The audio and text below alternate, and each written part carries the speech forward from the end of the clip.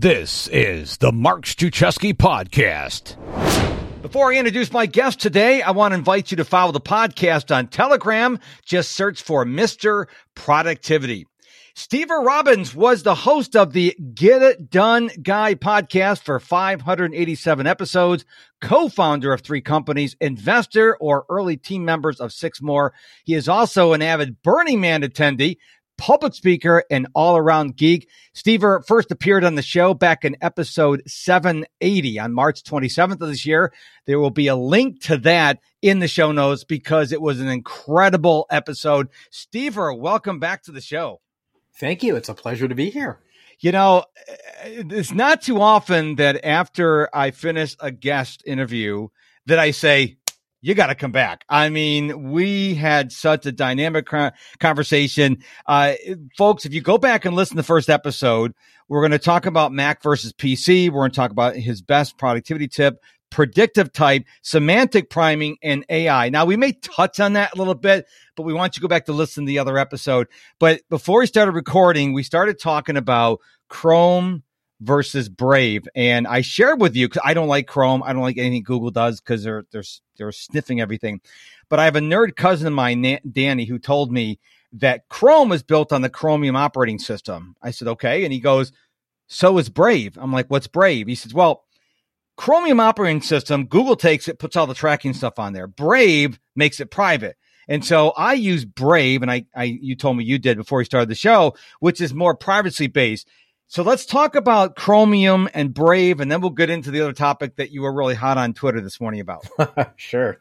Well, I can also say a little bit more, because I think any discussion of Chromium and Brave should include a discussion of Firefox and Safari. And, the real question is how do we tone down the surveillance state just a little bit? So my understanding, and I want to be very clear, I haven't looked into this in super great detail, but is the part of Chromium, the part of Chrome that Brave shares is the part that takes the HTML and displays it as a web page. And all that does is turn HTML and JavaScript and those things into executable code. The parts that do the tracking and the reporting back to Google that are all in Chrome, that's stuff that Chrome has added on top of this underlying HTML JavaScript conversion thing. So Brave takes the HTML and the conversion, which means that any advances that Google makes in terms of how they create HTML or in terms of the functionality that web pages can have, Brave will automatically inherit that. What Brave does differently, and this is, again, according to my understanding, and I haven't looked into this in deep detail, what Brave does differently is that they don't have all that reporting and that tracking part. They don't phone home to Google. And Google, by the way, I mean, Google's for a company whose motto is don't be evil, they do an awful lot of things that to me look like evil from the outside. Yes. And would you like me to relay the thing I was mentioning about the Google update? Well, yeah. Well, before we get to that, I just want to I want to ask you this question about search engine. So I am a big fan of either DuckDuckGo or StartPage. My cousin Danny recommended StartPage as well. Apparently you get all the benefits of Google without Google knowing who you are. So what are your thoughts on those private search engines? As it happens, I use both DuckDuckGo and StartPage too. Now, my understanding of how StartPage works is StartPage actually takes your query and submits it to Google and gives you back the same results that Google would have given you. Okay. Now, what I don't know, I mean, I would have imagined that it would cost them money to do that they have to have a server somewhere relaying all of these requests. And I know that StartPage, I don't remember which browser, but I used a browser. The way I found out about StartPage was one of my browsers said, oh, you should use StartPage as your default search engine. So if there's a lot of people out there in the world using StartPage, I can't imagine that they aren't paying somehow for access to Google. So what their financial model is completely beyond me. But StartPage, if you want to find out your Google results. And then I use DuckDuckGo whenever I can because I want to support the DuckDuckGo organization. DuckDuckGo is explicitly committed to privacy. That's part of their mission. They don't, in my experience, produce as good search results as Google does. But, they produce good enough for a lot of the things I want to do. So I'll usually use a combination. I'll try DuckDuckGo for a few minutes, and if I can't find what I want on DuckDuckGo, I'll switch over to StartPage and use StartPage. Excellent. Okay, so Now your listener, you're hearing this on August 17th. We recorded this yesterday on August 16th on a Monday. And right before we started, Stever said he went off on Twitter. I left Twitter after I saw the Social Dilemma. Netflix show where if you're not paying for the product, you had a product. So I left Twitter. I probably will never go back. But you were ranting on Twitter about what? I was ranting on Twitter about Apple's new policy of iOS 15 is going to scan your photos as it uploads them to iCloud. This is assuming that you use the iCloud, the iCloud server to share your photos among your devices. And if it finds any photos that it thinks could be a particular category of illegal content, specifically child pornography, then it will helpfully notify Apple so they can notify the police about you to come and check you out. Now, there's a lot that I can rant about with this because on the surface, at 100,000 feet, if you don't think about it too deeply, you think, okay, well, this is a way to catch child pornography. And by the way, I am absolutely and utterly opposed to child pornography and the exploitation of children. I think that the intent of this is superb. I'm like, yes, this is great.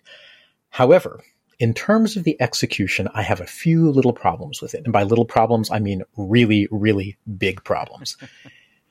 So first of all, we have a thing called the Constitution, and the Constitution has a Fourth Amendment. And the Fourth Amendment says that you are entitled to not have your private spaces rifled through by the authorities without a warrant. And the way you get a warrant is you have probable cause, and you show the probable cause to a judge, and the judge issues you a warrant. I like that system. That amendment was put in place for a reason. It was put in place so that you couldn't have an authoritarian type regime or administration that would decide to go search out things that they could nail you with. And of course, given how large the legal code is these days, virtually anyone has things somewhere in their house or smartphone or whatever that they could be nailed for. I mean, I don't know what those things are, but every lawyer I've ever talked to has said basically, if the justice system is out to get you, they will find some way to get you. So I like the preservation of Fourth Amendment. I'm not a big fan of having my technology rifle through my things and decide if it wants to report me to the police. I'm like, no, that actually is not something that in my mind is compatible with non-authoritarianism. Like that is literally what police states do. That is what 1984 was all about. So just the whole concept I oppose. Now, by the way, this relates exactly to what we were talking about initially, because Google has already been doing this for over a decade. So anyone who says, oh, yeah. If you use Gmail, every message you write on Gmail is not only scanned for marketing AdWords, right? I mean, hopefully we all know that the whole reason Google does Gmail is so they can profile you that much better, right? You're giving them an entire volume of everything you talk about to people with, and that's one of the things they use to decide what ads to show you. Well, I use Google Workspace, and I'm trying to get off it, but I pay for Google Workspace. Are they still, because I don't have any ads on my Gmail, right? None. Are they still looking at my stuff even though I'm a paid customer? I don't know. Okay. I simply don't know. I know if you're not a paid customer, they definitely are. Yes. If you are a paid customer, I don't know. But I would imagine, so the thing that independently of analyzing your text for over a decade, I believe, at least years, because I remember there was a court case about this in the mid 2010s. They have been scanning photographic attachments and images looking for child pornography. So if you use Gmail, your Gmail is in fact being scanned for that. So for people who say, oh, Apple's doing this evil thing, switch to Google. Google pioneered the evil years before Apple did. It's just that we've kind of come to expect Google to do these privacy invading evil things, or we don't know about it. But anyway, so I kind of look at this and I go, this is the scanning of people's information, whatever it is, to look for things that we might want to notify the police about. This, to me, is literally like kind of the opposite of what we stand for in America. Furthermore, we say, okay, but it's for a good cause. This is a cause that we all kind of agree is a bad thing. Well, what if we also all agree that something else is a bad thing, and Google at some point pops up and says, our ability to scan text and to have an artificial intelligence that can figure out what you mean by the text, well, we're going to go ahead and use that to, find anyone who we think has the potential to, I don't know, be un-American. Sure. We can call this the un-American detection system, and we'll just spot things. If we think there's something problematic, we'll report it to the police. To me, this is... It's a very slippery slope. Yes, it's a slippery slope. It's the kind of slippery slope that is particularly attractive to people with authoritarian tendencies. And I'm talking about the people who are themselves the authoritarians, the people who want to take control. Mm-hmm. And again, it's warrantless. Like there's no probable cause needed. In fact, this is the thing they're using to create probable cause so that then they can come and, do whatever it is they do next in the process. So number one, my first problem is that just the concept itself I find to be offensive and anti-American. And again, Google's already been doing this. Facebook, one of the things that I find absolutely hilarious about Facebook is Mark Zuckerberg is always going around going, oh, First Amendment, First Amendment, First Amendment. Facebook doesn't let you send pornography to your friends, and pornography is legal. So he's already engaging in counter First Amendment censorship. Like, they are already analyzing your content and deciding whether or not they approve of what you're posting. So this notion that somehow they should be expected to respect political speech when they don't respect intimate speech, I'm like, sorry, it doesn't fly with me. Either you stand for the First Amendment and you support the First Amendment in all of its incarnations, or you just admit you're engaging in censorship. So Facebook is already... I want to talk to you about that because we have a lot of censorship going on in this country. And what I think is scary is I think the most powerful man or the most powerful person in the world is Mark Zuckerberg. Because right now, if you're anti-vax, you're censored. If you're anti-COVID, you're censored. If you're anti the current administration, you're censored. And if he just said, you know what, I'm going to censor the other side and not this side, he could change the trajectory of the world. I don't think people realize how powerful he is.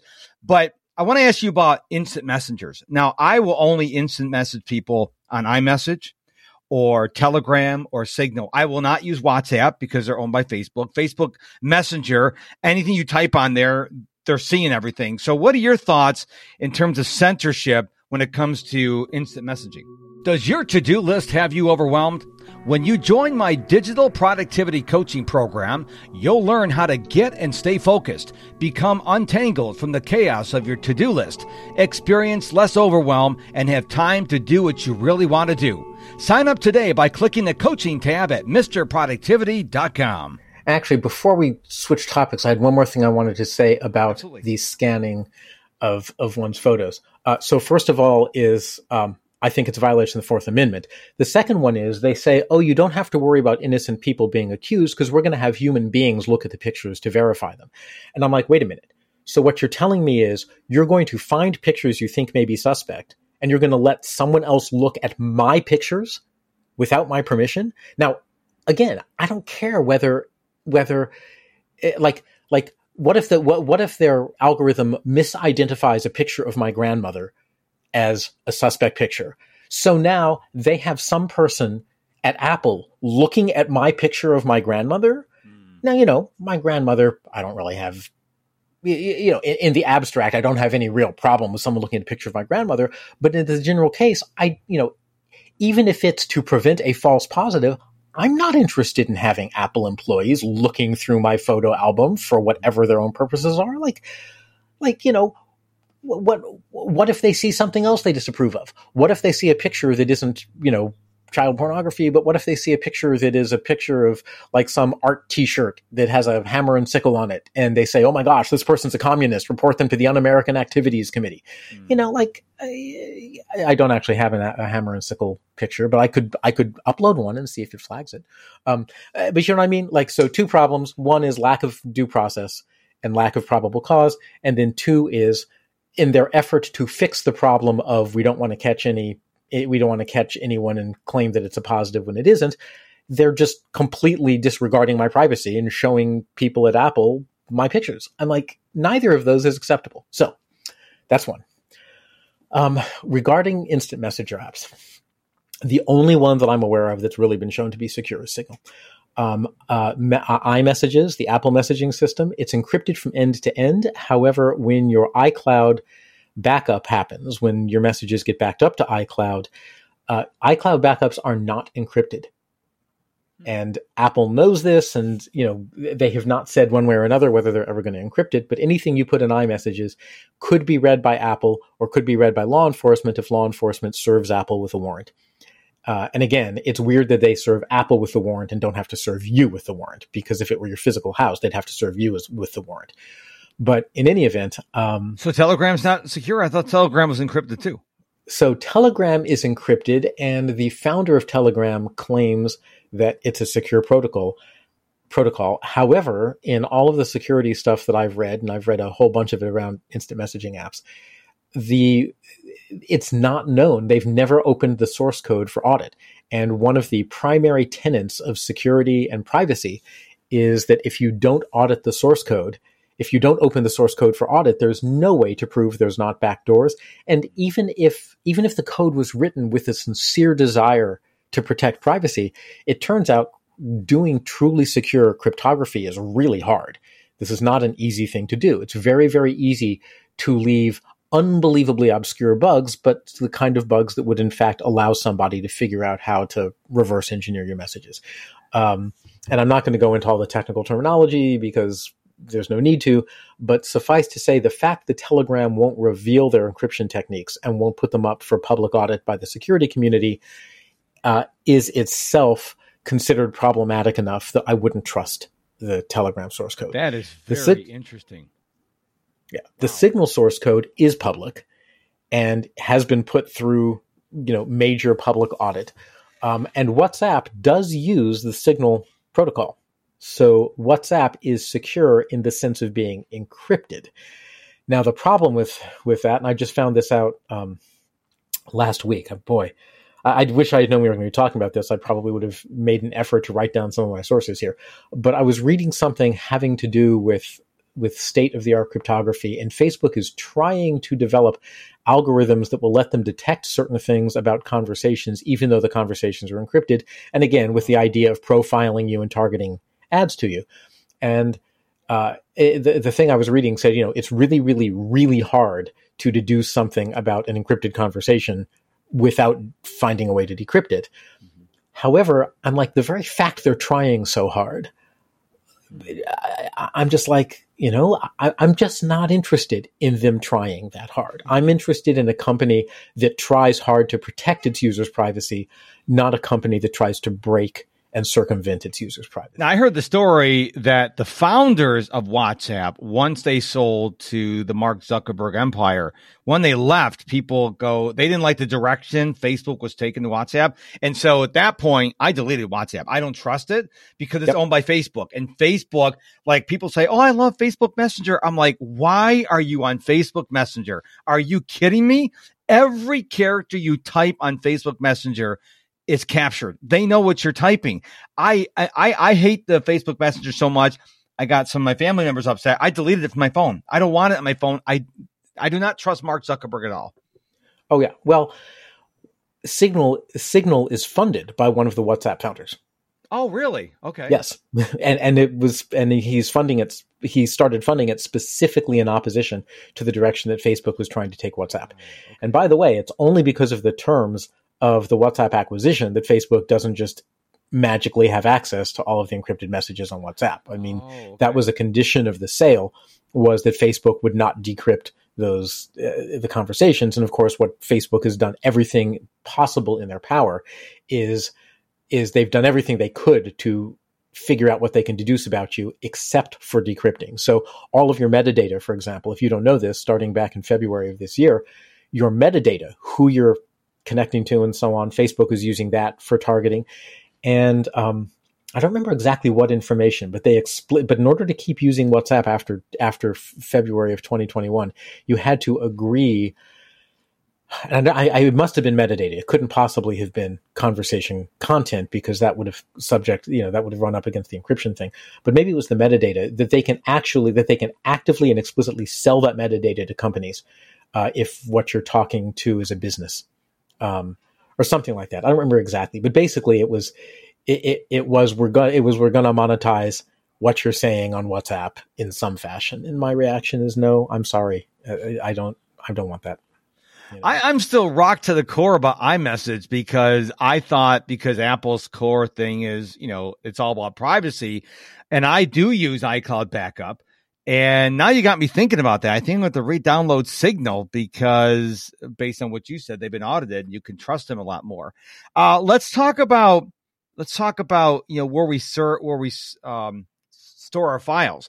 Now, for the longest time, I used iCloud Drive. And then when I went to Google Workspace, I had to write down the names down here, Google Workspace, I moved everything over there. And I'm like, what are you doing? So then I decided to go back to Dropbox. Apparently, Dropbox is the most secure. Is that true? This I haven't investigated in great length. From what I have heard just kind of around, Dropbox is the most secure. However, I don't know if what I hear around is authoritative or not. What I use, I do use Dropbox for things, and I use my hard drive for things.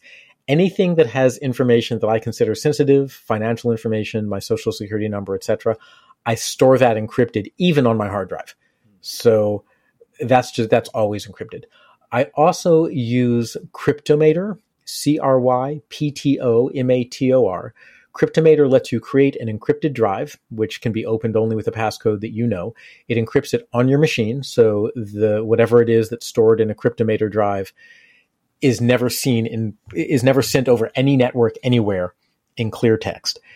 And I use Cryptomator for a lot of sensitive stuff, and it's specifically designed so that you can create a Cryptomator drive in Dropbox or in some other cloud service, and it's optimized so that it's not going to cause excessive uploads and downloads and things. It's very nicely done, and it still has a few problems with Big Sur, the latest Mac operating system, but I know they're actively working on that, and there are workarounds. I mean, So basically, I use Cryptomator to store anything that I consider sensitive that's going to go anywhere into the cloud, and half the time I use it on my local hard drive as well to store anything that's potentially sensitive. Because, again, it's weird, but somehow devices that were productivity devices 15 years ago have become these bizarre surveillance devices. And I'm really not interested in or excited about that. There are way better ways for us to be using our technology. And you mentioned Mark Zuckerberg before. One of the things that just blows my mind about Facebook is they spend all of this time and effort doing psychological profiling and figuring out how to deduce from your timeline what mood you're in so they can sell you crap. Mm-hmm. I hope the crap is an acceptable word. No, crap is acceptable. Awesome. However, what they could be doing with all of that wonderful technology is, let's say they detect that you're lonely. Instead of trying to sell you something, they could just say, we have 5 people who we've detected are lonely, and we have psychological profiles of all of them because that's the only thing we spend our time doing. And we actually think you'd be compatible with this one other person. So why don't you just meet this person that we're going to suggest as a friend, and maybe the two of you will be less lonely. Like, we could actually use this technology to do good. But what amazes me is not only are we not using it to do good, there's not even any conversation about it. Wow. I'm the only person I have ever heard propose that we use the Facebook profiling engine to solve people's problems instead of selling them ads. I've never heard somebody say that. And I've never heard anyone from Facebook say that. So I've never heard anybody say it either. Yeah. So I'm looking at this going, why is it? And I don't know what it is. Is it human nature that we build tools and then use them only for evil or neutral? But it sure is discouraging because we have a lot of good that we could be doing in the world that we're just missing out on the opportunity. I was talking to somebody earlier this morning about the creation of community and reaching out to people and how, people are lonely and all this stuff. And I'm sitting here thinking, I don't get it. Like, we literally have the infrastructure in place to introduce people to people with like interests, to serve as conversation starters. People A/B test, which one of these 2 web pages convinces somebody to buy something they don't need. Why don't we A/B test? How do we help 2 people who have never met in person, whose only communication is electronic? How do we help them create a deep, satisfying relationship that turns into a high-quality offline offline connection. We could do that. We could A/B test for that, but we don't. We don't even talk about A/B testing for that. We don't even think about A/B testing for that. What do you say to the person who is listening to this conversation and going, Stever, you're just paranoid. They're not out to get you, but they are. So what do you say to someone like that? Hey, you listening to the Mark Struczewski podcast. Thank you so much for doing so. I really appreciate it. But are you a Mark Struczewski insider yet? This is my free email newsletter, and you can sign up right now by going to MrProductivity.com. M-I-S-T-E-R, MrProductivity.com. They are.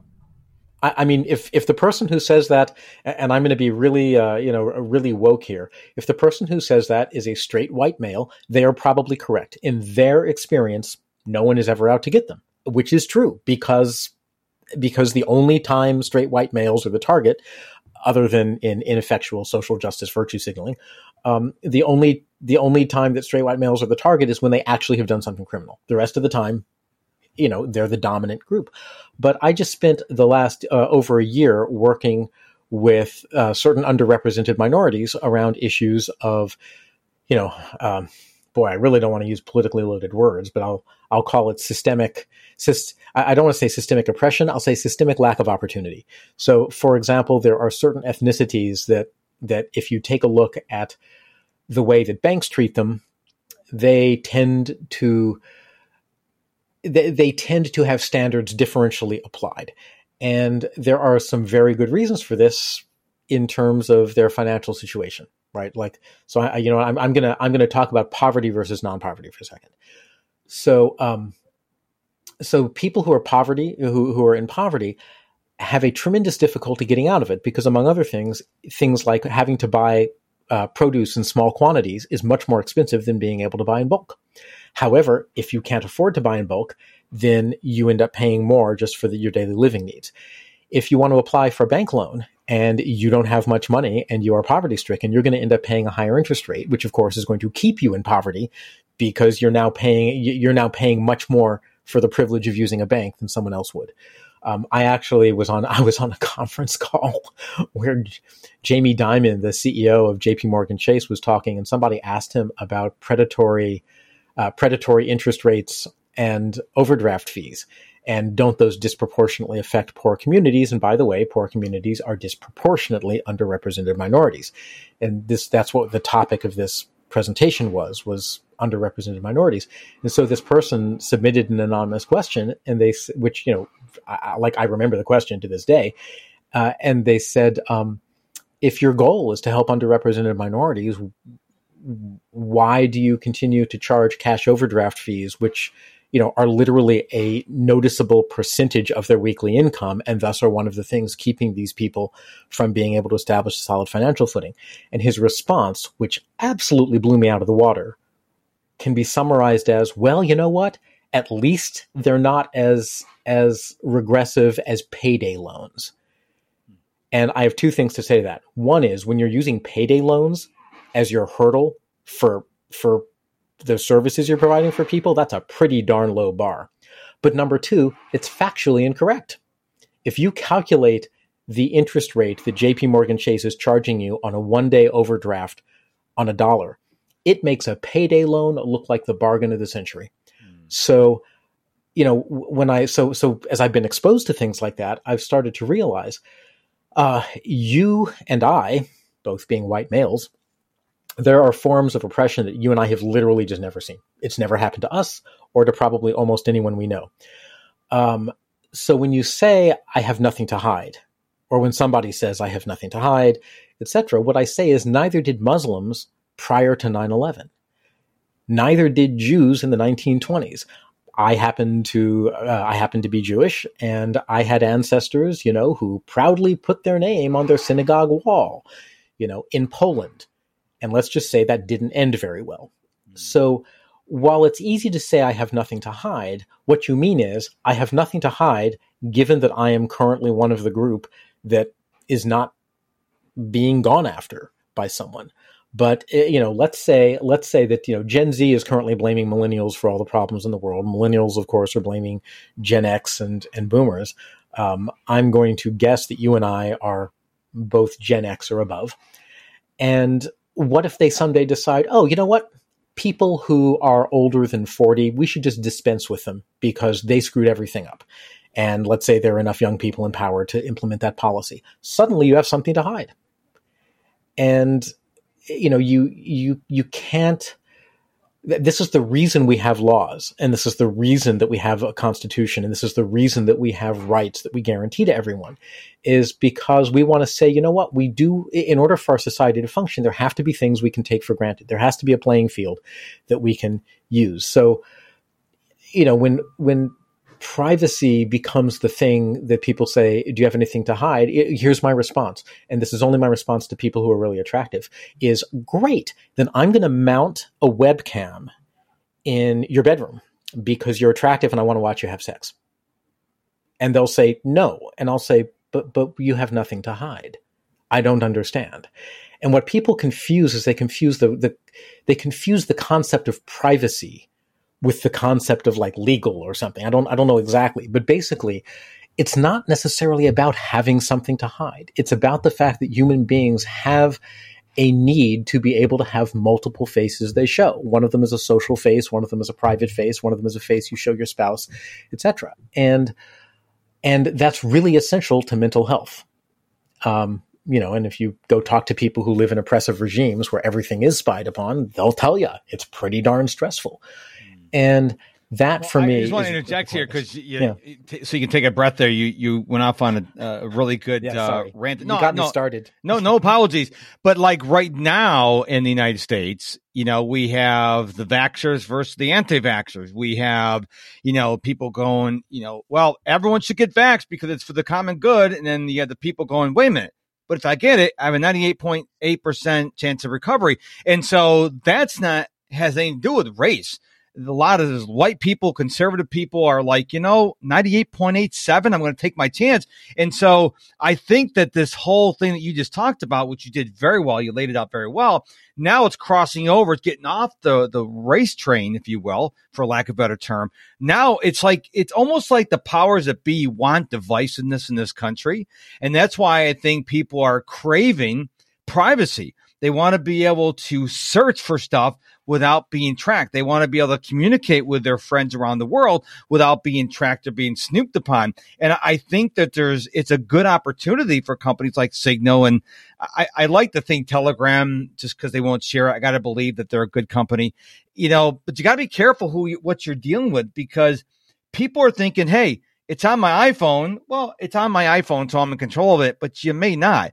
When's the last time you've gone into your settings under privacy on your phone?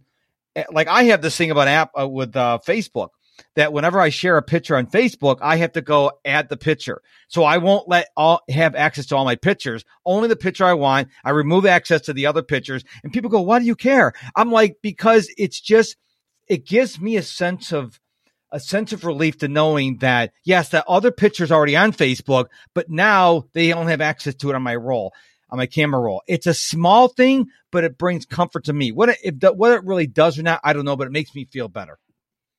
Well, remember, pre-smartphones, we have wiretapping laws in this country. We have plenty of laws against surveillance. It's just the justice system and the legal system hasn't caught up with the new forms of communication. And to people who say, oh, I have nothing to hide, why do you care about privacy? Great, let me tap your phone. And here's a funny way to put it to people, and it always, I just find it hilarious that I find this hilarious. So go up to somebody and say, I have an idea for a new product, and what I want to do is I want to look through your phone, and I want to look at all your pictures, and I want to look at all of your email, and and any documents you have stored there too. And by the way, maybe rifle through your music collection to see what kind of music you listen to, and then I'm going to go ahead and create a profile of you. Now, I promise I won't use it mostly for anything other than finding people to do business with. How much would you charge me for me to be allowed to read all of your email and look at all your pictures? What would I have to pay you in order to get that? And by the way, again, you have no control or insight into how I'm going to use what I find. Most people if they agreed to that at all, would say thousands of dollars. And I'm like, wrong. You'll do it for free for a convenient email account. You know, you'll do it. You'll do it so you can run a web search, and but only because it's not being framed as that. Don't think of Google as a convenient tool. Think of Google as something that is violating your privacy at every step of the way, in every way they can. Oh, and by the way, occasionally they'll let you do a search.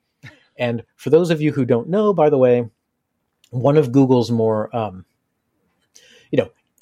evil yet strategically brilliant moves is they provide all of these website tools. They provide things like Google Fonts. They provide things like Google Analytics, which are tools for webmasters. So you, as someone who surfs the web, you don't even really know that these tools exist because the webmasters are using them to figure out which pages are most visited, etc.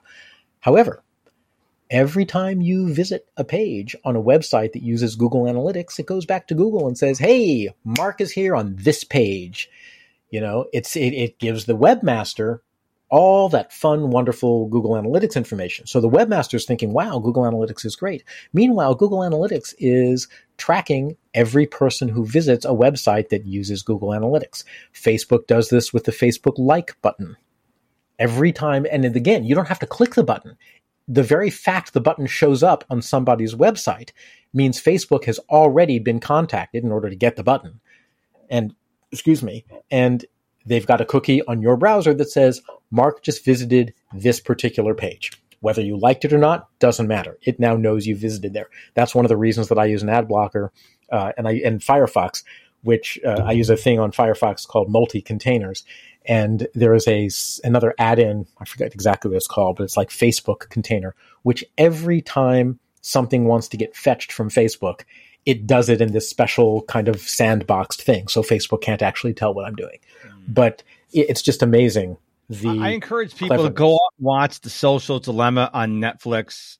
It will rock your world, because the line that has been rattling around my brain since I saw it was, if you're not paying for the product, Facebook, Instagram, Google, you are the product. And that is so scary. And at the same time, you brought up a good point. I use Google Analytics because I want to know what my customers are doing, but I never thought of it that, hey, it's free because Google is getting something out of it. Mark Zuckerberg got caught a year or two ago in 2019 or whatever, of selling people's information and making hundreds of millions of dollars. And so I am probably not Mark Zuckerberg's fan, because I never look at my timeline. All I do on Facebook and Instagram is post. I never read anything. So it doesn't matter what they serve up me in my feed. I never go to my feed ever. I just post and I leave.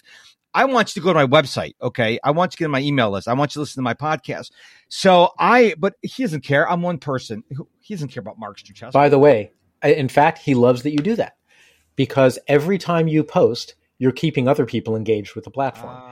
Good point. And every time you post that someone is reading, you're giving him ad space, because your post is creating other people's timelines, which produces ad inventory space for him. I mean, that's again, if I take the morality and the ethics of this out of it, it's really kind of a brilliant design. I mean, social media is designed to have your friends tell on you. So back when Facebook first started doing facial recognition in pictures about 10 years ago, you used to be able to have a setting that said, do not do facial recognition on me. So if someone tags me in a picture, don't store the facial recognition data. They changed that very quietly to don't display the facial recognition data, because what they realized was, hey, Stever's friends will tag him in pictures, so we can build a facial recognition profile of what Stever looks like without his permission or his consent. And his friends will do all the work, thinking that they're doing him a favor by tagging him. And even if he untags himself, well, you know what? We've already got the profile. Wow. Yeah. I mean, it literally is we have all of the infrastructure to put in place a restrictive authoritarian regime almost on the level of China's. I think China's a little bit ahead of us, but not that far ahead of us. So, listener, how do you feel now? That's right. Can't we talk about something like butterfly? Oh, that's right. They're going extinct because of global warming. Damn it. Okay, goodness. There must be something we can talk about. Well, listen, I'm looking out my window right now. It's sun outside, and I cut my grass yesterday, so the lawn looks nice.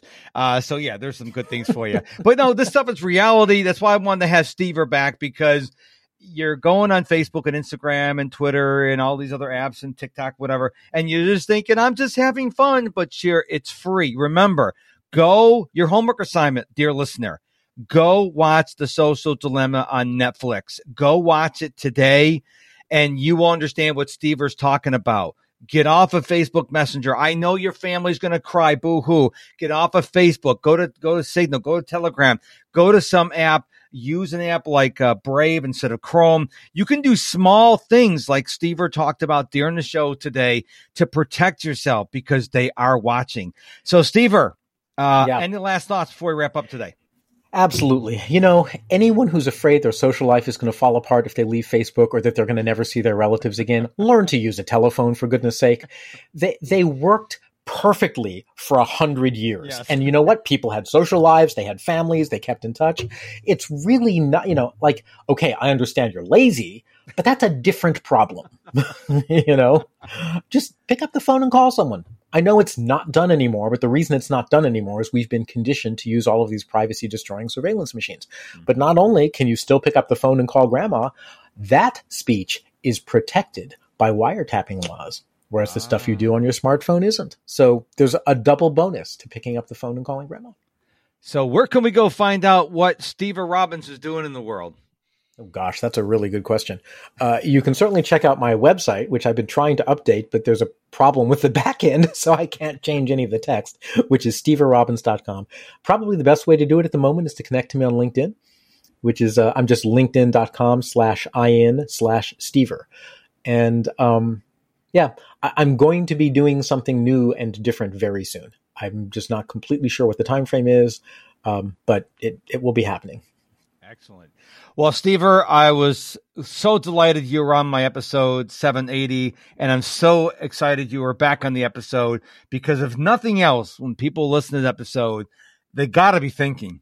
I mean, if nothing else, whether you agree with them or don't agree with them, do your own research, but goodness sakes, you got to be thinking. He's got to have those warriors in your head going, yeah, I need to think into that. So, Stever, thank you so much for being on the show. Absolute delight having you back. My pleasure. And next time, let's talk about something more cheerful. Thanks for having me, Mark. Thank you so much for your time and attention, for listening to this episode of the Mark Struczewski podcast. Hey, are you a Mark Struczewski insider yet? This is my free email newsletter where I will send you value multiple times a week. And I promise you, every time I send an email out to my insiders, it always has value. So if you want to sign up, absolutely free, just head on over to MrProductivity.com, MISTER, MrProductivity.com.